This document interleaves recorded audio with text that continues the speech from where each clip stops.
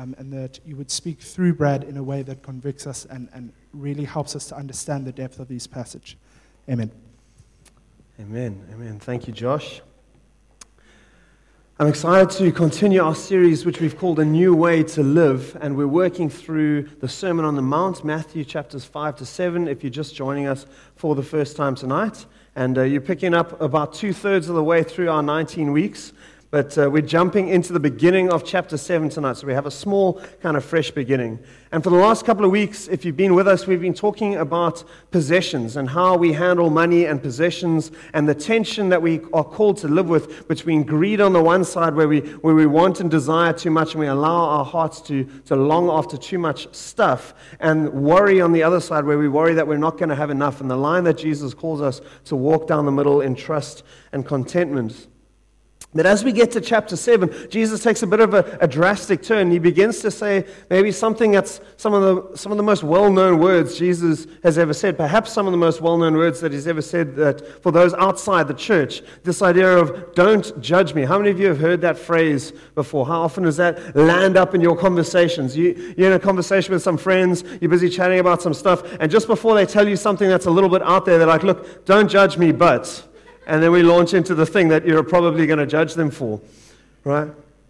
These are some of Jesus' most well-known words: "Judge not, lest you be judged." And we're all very familiar with that idea.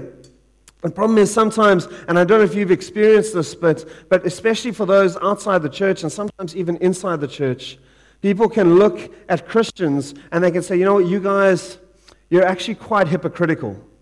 And you often carry this kind of holier-than-thou attitude where you get to stand up on a stage, a proverbial stage, and look down at people and kind of hold them to a standard and a level and think less of people because you're kind of judging them. I mean, hopefully you don't do that, right? But people often think that of Christians, and sometimes that's fair. Sometimes that's a fair way to describe the church, which is a really terrible and unfortunate thing. And here Jesus says, as he begins to instruct his disciples in the chapter 7, he starts with, don't judge or you will be judged. And we need to ask what's Jesus all about? So this evening we're going to explore just this little phrase and the little story that Jesus attaches to it, and we're going to try and understand how disciples in God's community are supposed to interact together with one another, and how this whole thing of judging one another is supposed to work. Right, so we're going to talk a little bit about what Jesus is saying here. We're going to talk about the type of judgment that he's speaking about. We're going to talk about how it fits in with some of the other sections of Scripture. And I'm going to have to do that a little bit quickly, or we're going to be here for quite some time. And then we're going to try real hard as a people to try and not be hypocritical in the way in which we live as we follow Jesus. So let's jump in.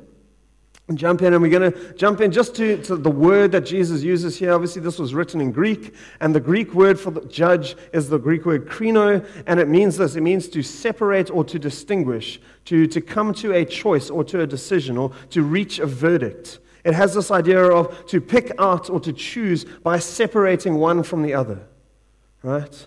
And it typically is used in a legal context in the determination of right and wrong. That's what the word Jesus is using here means. What we need to catch out of that is when Jesus is speaking here, he's speaking about how you use the word judge in a kind of everyday context. He's talking about what you do and how you evaluate evidence and information in order to make a decision. That's what he's speaking about. He's not speaking about an eternal judgment or a judgment toward condemnation. Right, we're going to look at that in a moment. We're going to see James talk about that. But that's actually not what he's talking about. He's talking about those everyday evaluations and decisions that we do every day. And it seems a bit strange. Maybe it doesn't seem strange to you, but it would be quite strange if Jesus said, look, guys, I want you to live without making any kind of critical evaluation. Like that would be quite weird, right? Let's not go into what that could look like, but I think that would be a bad idea. I don't think that's what Jesus is talking about, and I'm going to attempt to persuade you that that's not what he's talking about. All right, so let's jump in a little bit. Let's have a look at 4 other passages in the New Testament that help inform us with a slightly bigger picture of the idea of judging one another and how that operates inside a discipleship community. James chapter 4, from verse 11 to 12 says this. James is writing, and he says, "Brothers, do not speak evil against one another, brothers and sisters. The one who speaks against a brother or judges his brother speaks evil against the law, and he actually judges the law. But if you judge the law, then you're not a doer of the law, but you've become a judge of the law. And the thing is, there is only one lawgiver, and there's only one judge, he who is able to save and to destroy. But who are you to judge your neighbor?" Now, this would seem to agree with what Jesus has said here in Matthew 7 about us not judging one another. But if you have a look at what he's saying here, what you'll notice is that the idea of judgment being conveyed in this passage is actually about a judgment that assumes the place of God. It assumes the place of God, who is the only judge. He is the lawgiver, and it's his role to determine who is saved and who is destroyed. That's a role that God alone plays. And so if you interrogate the Greek, which we're not going to do here because we've got 4 passages to do this with, and we might be here a long time if we did that. But this idea, the word judge here carries the idea of a judgment towards condemnation. What James is writing is he's saying, brothers and sisters, what you need to be so careful of is when you look at a brother or sister among you, you don't assume to know what God knows. Don't assume to put yourself in the place of God where you can look at someone and say, you know what, if you're doing that, you're definitely not saved. Or you definitely are not going to heaven. You must be a terrible person. Saying if you're doing that, you're speaking evil against your brother or your sister, and that is not what I'm calling you to do inside the kingdom. That's the context in which James is speaking. That's the idea of judgment that's called there. We're not to take God's place and assume someone's eternal destiny. There's another passage in the New Testament that speaks about judgment. It's in 1 Corinthians chapter 5. And this section, Paul is writing to the church, and he's addressing a particular problem. There's some serious sexual immorality that's begun to crop up in the Corinthian church, and he begins to write about it, and it's like a really awkward situation. And then he says to them, guys, you need to be careful that when you're in church together, you don't associate with people who call themselves Christians, and they continue to engage in blatant, unrepentant sin. He goes on quite a list of all the kind of ways in which we as people that profess to be Christians can engage in this blatant, unrepentant sin. He says, if you're doing that, there's a real problem there. And then he says this into that context, and he says, it isn't my responsibility to judge outsiders, but it certainly is your responsibility to judge those inside the church who are sinning. And when he's speaking about judge here, he's saying you need to be able to be aware of what people are doing, and you need to be able to reach a conclusion of whether what they are doing is sinful or whether what they are doing is righteous. That's the distinction of judgment that he's talking about here. It's a normal kind of distinction. It's being able to see and evaluate and understand, is this something sinful? Is this something righteous? And then he says, when you do this, you need to recognize this is not something we as Christians are told to do to the world. We're not to be the moral police to society and tell the world how they should act. But there is a role that we carry within a discipleship community where we are called to help one another live in righteousness and not in sinfulness. That's what he's busy saying to the Corinthian church, and that's how the word judge is used there. Third example I want to show you is from John, and this is Jesus again. Jesus is now talking to the Pharisees. And of course, Jesus was the kind of guy that didn't really get caught up in people's expectations of him. And so one day he's gone up to Jerusalem, and they're having the Festival of Booths. It was one of the annual festivals that the Jewish people celebrated. And Jesus is up there, and he encounters a guy that's sick and is in need of healing. And because Jesus is God, and because he is good, and because he has compassion on people, and he sees this guy who's ill, he decides to heal him because that's what he does. And the man gets healed, and it's a wonderful miracle, and everyone's excited about it, except for a group of people called the Pharisees, right, the religious leaders of the day. And they're all upset with Jesus because, unbeknown to Jesus, he healed them on the Sabbath. Okay, he probably knew, right? But he didn't allow that to factor into his decision of whether or not he should heal someone. And for them to heal someone on the Sabbath was a terrible thing because God said don't work on the Sabbath. And so clearly healing someone must be work, and you've now done a terrible thing by healing someone on the Sabbath. So they all come before Jesus and have this big argument. They begin to accuse him of being a terrible person, of being a blasphemer, of being someone who's against God because of what he's done now on the Sabbath. And Jesus says this to him. He says, you need to stop judging by mere appearances, but instead, you need to judge correctly. I want you to notice what's happening. They've made a judgment about what Jesus has done, and they've said, what you've done is sinful, not righteous, right? And Jesus says, no, what you've done is you've judged me, but you haven't seen the heart. You haven't seen the truth. You've only seen what's happening on the outside. And you don't understand, but you've judged incorrectly. And you have judged without righteousness. There's a call that Jesus is saying to the Pharisees here that when you are judging someone, you need to make sure that your judgment is righteous. That it isn't just based on observable, surface level, incomplete information. It needs to be done in the way in which God would make the judgment. It needs to be following the truth that God would reveal to you. It needs to understand what true righteousness is, what the true heart of the Father is, and make a decision in light of that. That's how we're called to make judgments. Finally, I want to show you Galatians chapter 6 and verse 1. And precursor, the word judge doesn't appear in this passage, right? But the idea is here.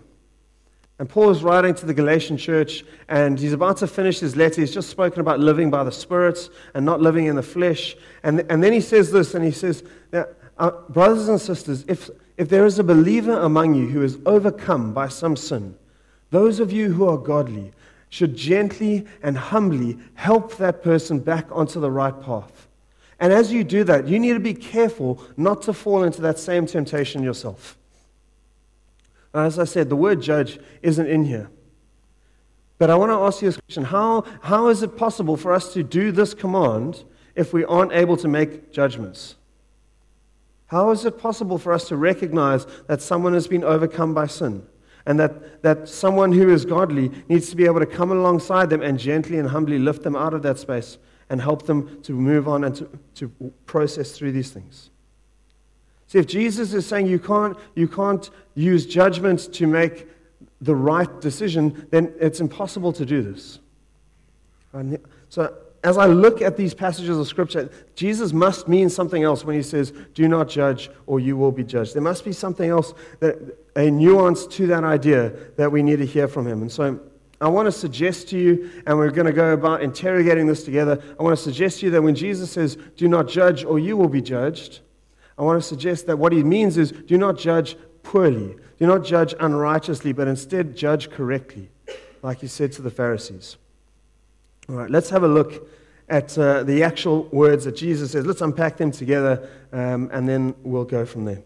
All right, do not judge so that you will not be judged. For in the way that you judge, you will be judged, and by your standard of measure, it will be measured to you. All right, here's the principle. Jesus lays it out in verse 1, then he immediately qualifies it in verse 2. That's that nice little word for over there. Right? It's there for a reason, and it gives you the reason that Jesus makes the statement. And Jesus makes the statement because he wants his disciples to understand that there's a principle about life in the kingdom that is behind what he's saying and that they need to catch it. See, I can kind of picture him coming up to his disciples and saying, guys, here's the thing. Here's what you guys don't know.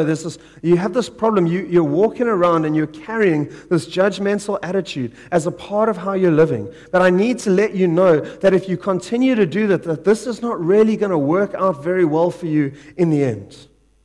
Because here's the thing, the way in which you're judging others right now, the way in which you're actually doing that, it's going to be the way my Father is going to judge you one day. And the standard that you set for others, my Father is going to hold you to the same standard. And I think you might find that his application is maybe a little bit less generous than yours. I don't know if you've ever had like one of those self-critical, reflective moments where you've made a judgment on someone else about how inconsiderate or frustrating or annoying or whatever they may have been, and then at some point later you had an introverted moment and you began to think about how you thought about that other person. You realize, I actually kind of do that too sometimes. We tend to have this ability to rationalize our own behavior and to hold other people to a standard that's higher than what we're actually able to achieve ourselves. Jesus says, guys, I'm telling you this. I'm telling you this because you're my disciples, and I really care about you. I want you to know. I want you to know that if you don't change, if nothing happens, if this continues, one day there's going to be a reckoning. One day there's going to be a time where my Father is going to be seated on the throne, and you're going to have to come before him, and you're going to have to answer. And everything that you have spoken in the dark is going to be shouted from the rooftops. And God is going to call you to give an account, and you're going to have to answer his questions. Do you guys remember how that went for Job? Right? The Jewish disciples of Jesus remember how that went for Job because they knew the Old Testament. And they knew that Job, though he was a righteous man, spent a long time asking God to justify what had happened to him.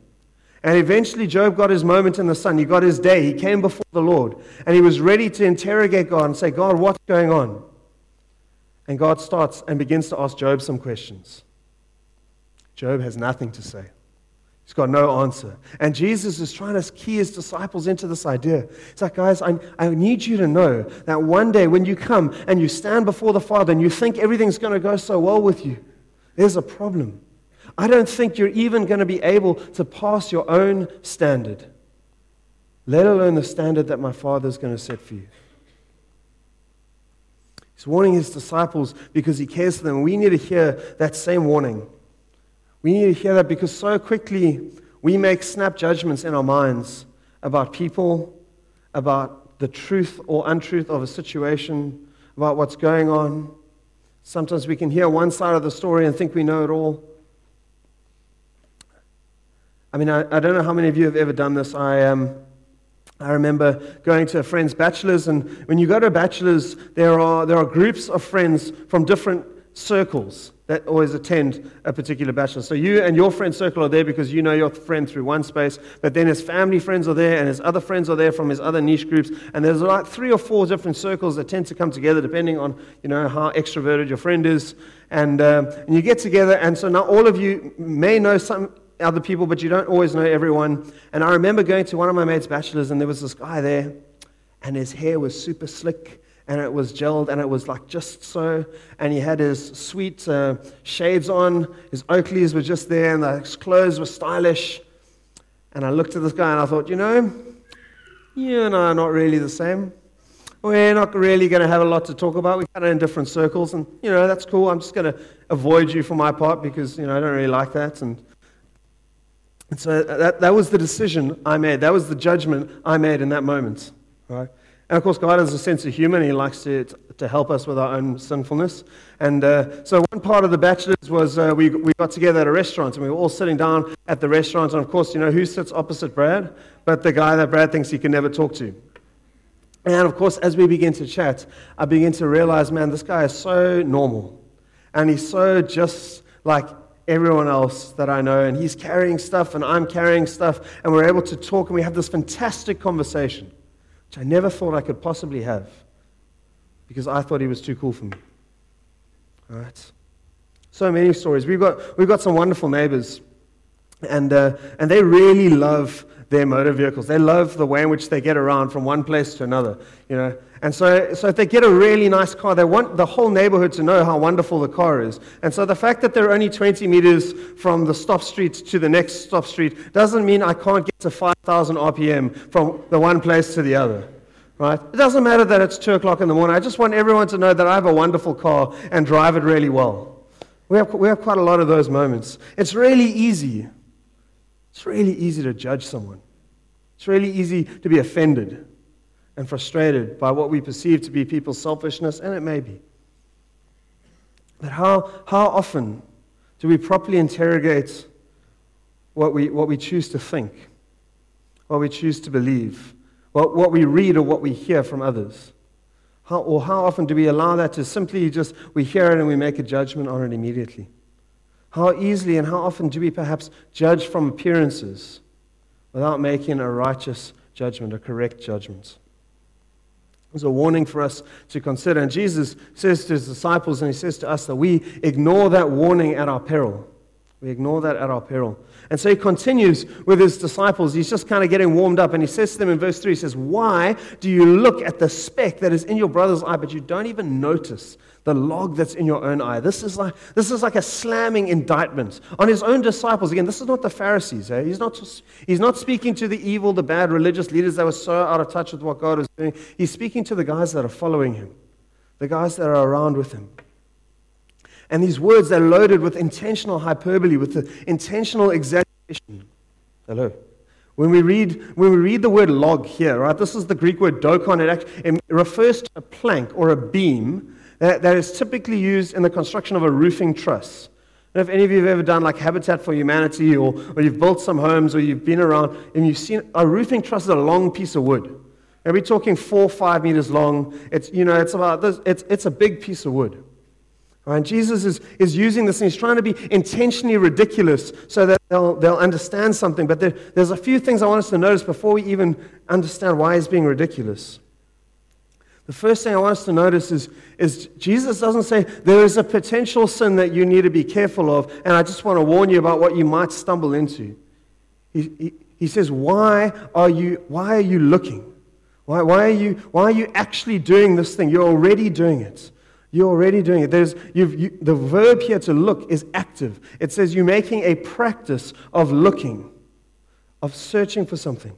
And that goes with the second idea here. It says there's not a neutral motive. It's not like you were casually walking by and happened to notice some things. There's 2 different verbs here, to look and to notice. Right? And the idea of looking is that active thing. You're actively searching for, you're seeking out, you're trying to find. Whereas notice is like, I was just passively there and I didn't notice what was happening around me. And Jesus is saying, you're walking around and you're looking for sin in someone else's life. But you can't even notice in your own life this big issue that's actually much more significant. That's the third thing for us to kind of carry away, because that's a heart problem. That's a hard problem when we go around and we look for problems in someone else's life, and we want to be the savior that fixes the problem in someone else's life instead of recognizing we've got stuff to work on in our own lives. And I want us to recognize the reality behind this exaggeration. Right? Just because Jesus is exaggerating to make a point doesn't mean we must miss the fact that there is a speck in one eye and a plank in the other. The plank is much bigger than the splinter. The plank is a bigger problem than the splinter. Jesus says you need to be aware of the planks that you're carrying. And then he goes on. Right? He goes on into verse 4. And he says this. He says, how can you say to your brother, this doesn't make sense. How can you say, let me take the speck out of your eye, but behold, there's a log in your own eye, right? This is about the whole ridiculousness of the situation. Like, if there's a plank covering your eyes, there's a wonderful man in this church. I used to rent out a flat at his practice. His name's Kendra, and he's an ophthalmologist, right? Which means he does delicate eye operations, right? He serious higher grade stuff. It would be very awkward. I would not feel very comfortable if Kendra was operating on my eye and his face was covered by a large roofing truss. That would not be a good time. I don't think I would come out of that being able to see any better than I went in. I'd probably be worse. Jesus is saying if there's a plank covering your face, then you have no ability to be able to see the detail that you need to be able to see to help someone remove a speck from their eye. You can't do it. It's impossible. Right? How can you even think that that's something that you can do? And so then he lands this thing with this conclusion that in verse 5, and he says, you hypocrites, first take the log out of your own eye, then you'll see clearly, and you can take the speck out of your brother's eye. Right? This is the very obvious conclusion to what he's been kind of building up to. Right? Here's the formula: remove plank from face, see clearly, then help someone else. Right? It's very simple. It's very easy. It's not genius stuff. Here's the trick, though. If you don't know that there's a plank in your own eye because you haven't noticed it, then you're going to try and fumble in someone else's eye, and it's not going to go very well. That's why I included Galatians 6:1 for us earlier, because I think it's really helpful for us in illustrating this conclusion that Jesus reaches. And so you can see it there in parallel. And I want us just to notice there are 4 things that Paul points out in this verse that I think are really helpful for us. And the first is this. Paul says the condition starts with the other person. He says if there is someone who is already overcome by sin, right? You didn't go out on a hunting mission to find the problem in that person's life and then call their attention to it. They were very aware of it already. Right? They've been overcome by it. One of the reformers back in the 17th century named John Calvin, He did a lot of things for the church. Some of them were helpful, some of them maybe less helpful. But one of the things that he did, where I think he missed the boat a little bit, is he was so zealous for the Lord, for people to be able to live out the righteousness that God had called them to, that they had Christians living in little communities at the time. And so Calvin had developed what he called the holiness police. Right? And there were a group of people who would go around with lanterns, and they would walk around from house to house in the evening, and they would peer through your window, and they would just make sure that how you were living was in line with what God had said. And you weren't sleeping with anyone who wasn't your wife, and you weren't shouting and disrespecting, your children or whatever it might be. He got a little bit zealous. He got a little bit into the hunting out of the sin in your brother or sister. Secondly, Paul says this. Aren't we lucky we don't do that today? Right, that would be a little scary. We do it cyberly as well, so you wouldn't even know. It'd be terrible. Right. Paul says it's addressed to those who are godly. He says, those of you who are godly. He says, you need to check your own character first before you try and do anything else. And no one's saying you need to be perfect, because very few of us are going to reach that point before we go to be with Jesus. Right? But to the best of your knowledge, can you come before God and say, God, I'm living this out with integrity and with as much righteousness as I'm aware of at the moment before you? Have you allowed God to hold you to the standard that you want to hold someone else to? Have you taken the time and say, God, am I actually making it? Am I living up to this thing? Have you invited God into your own heart and asked Him to call out your own sin? David prays like this in one of the Psalms, and he says, God, search my heart and know me, and call out any offensive way or sinful way within me. Show it to me, God, so that I can deal with it before you. Have you done that with God? And then have you prayerfully processed that with God and moved to repentance? Because sometimes we do this thing. We get so excited that God has spoken about something, and it's really wonderful, but where we forget to actually do something about it, what we need to do. When God points out something in our life that is offensive to Him, the response is, okay, now I need to repent. Now I need to recognize I've been going this way and I've been doing this thing, and that's been offensive to God. I need to turn away from that. I need to make a conscious decision to reject that and to move towards what God has called me to. That's what repentance is. I want to suggest if you haven't done that in a particular area, whatever area, you might be seeing a speck in someone else's life. But if you haven't walked through that process, you're not yet ready to try and help them take it out. You need to do that with God first. Thirdly, Paul says, the way in which we help one another, it's about being gentle and it's about being humble. That's just about our motives. We're motivated by a deep concern for our brother or our sister. It's not about pride. It's not about arrogance. It's not about doctrine. It's not about being right. It's about a love for the other person that so moves you that it breaks your heart when you see someone who's trapped in bondage and you just know that there's a freedom that Jesus has died for, that He so desires for them to walk in. That becomes the motivation of your heart. It's about recognizing that the only reason that you are in that freedom at the moment is because Jesus has been at work in your life, and someone has come alongside you and they've helped you to overcome whatever you were struggling with, and together with God and by His grace, you've been able to overcome the bondage that you were in, and you only stand because of His Spirit that's with you. It's about recognizing that it's not about you, but it's about what God has done in you. Finally, Paul says it's about doing this carefully. Paul says just because you've got freedom, praise God, just because you've got freedom in this space doesn't mean you're immune. Doesn't mean you're immune to temptation. It doesn't mean you're immune to the desires of your own sinful heart. It doesn't mean you're immune to the schemes of the enemy that are seeking to pull you in and trap you in again. So he says, when you go and help, be gentle, be humble, but recognize as well you need to be careful because you're not invulnerable.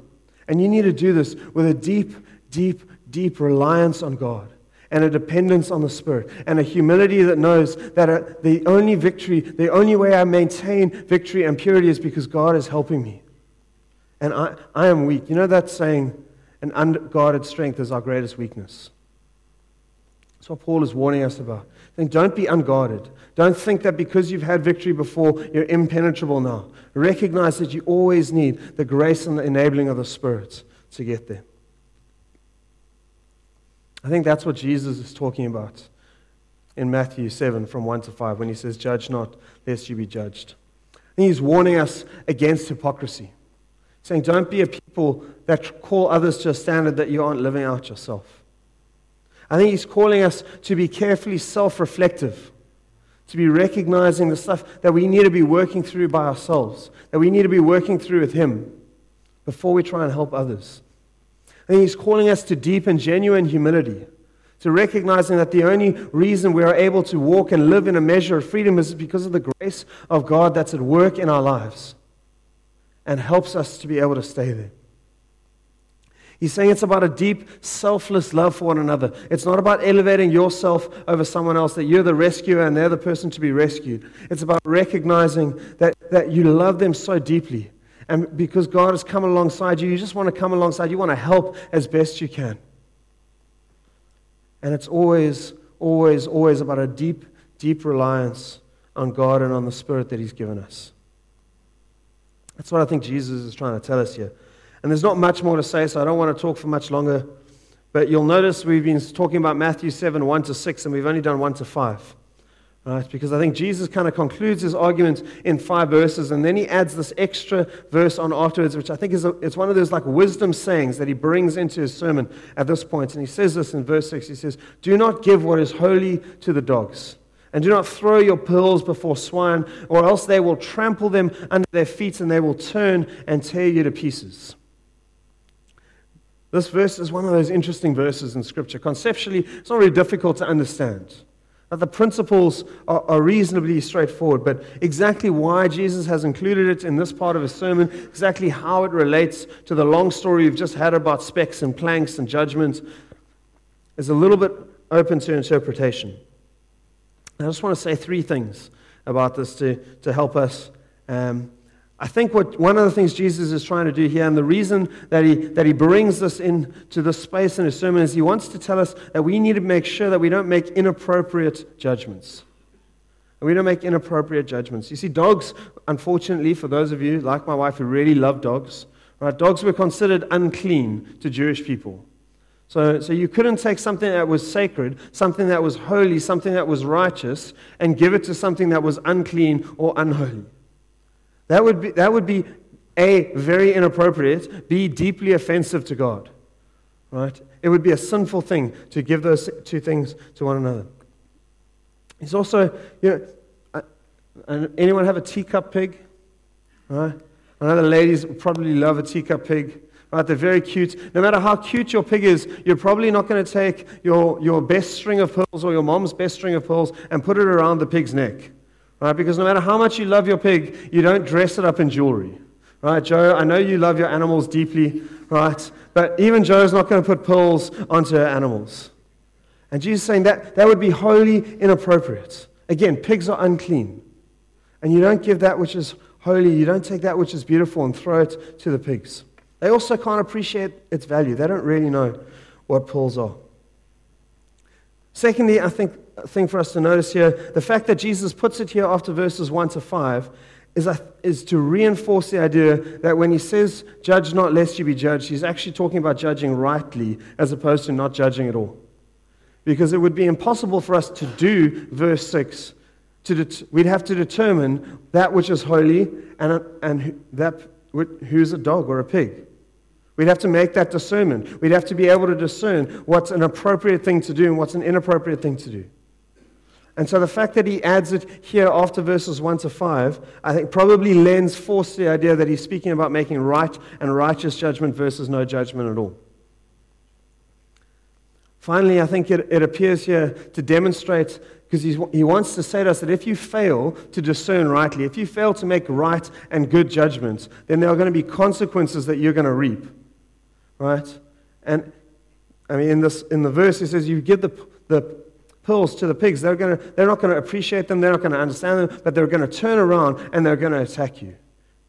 If you fail to make a right judgment, if you fail to discern rightly, and you just kind of liberally give whatever is holy, whatever that is, if you don't make right judgments, there's a consequence that we're going to carry as believers out of that, and it's going to be unpleasant and potentially painful.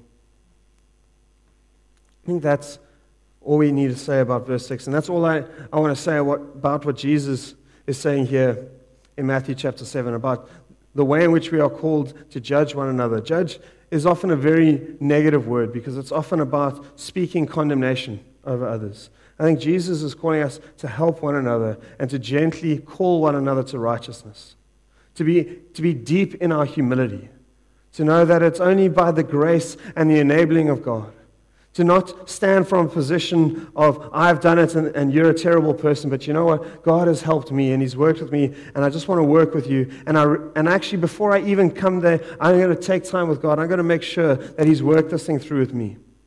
You think we can be a community like that? You think we can help one another in the Lord, not speak down and look down at one another, but call one another up and love one another deeply and genuinely? Because I think that's the heart of what Jesus is saying here. That's how we're called to live together as disciples following a king. Let's pray together and let's ask God to be at work in our lives.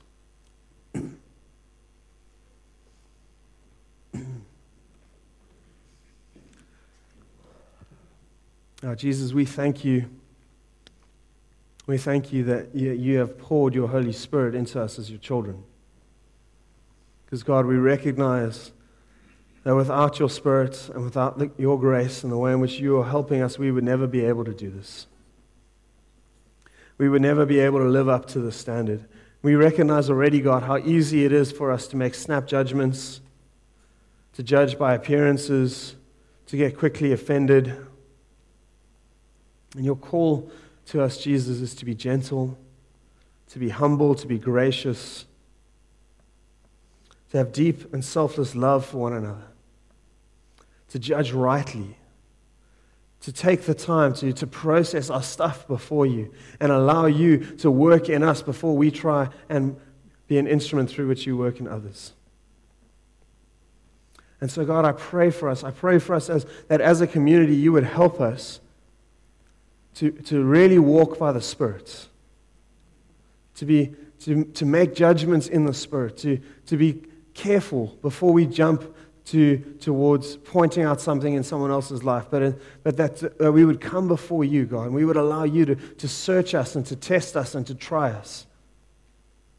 And then, God, if we need to go, then in deep grace and with deep humility, then we can go. God, help us to be those kind of people. Help us not to look down on others, to be judgmental of others. Help us to call one another up and to walk alongside one another in selfless love as you did for us. We ask this in your wonderful name, Jesus. Amen. Amen.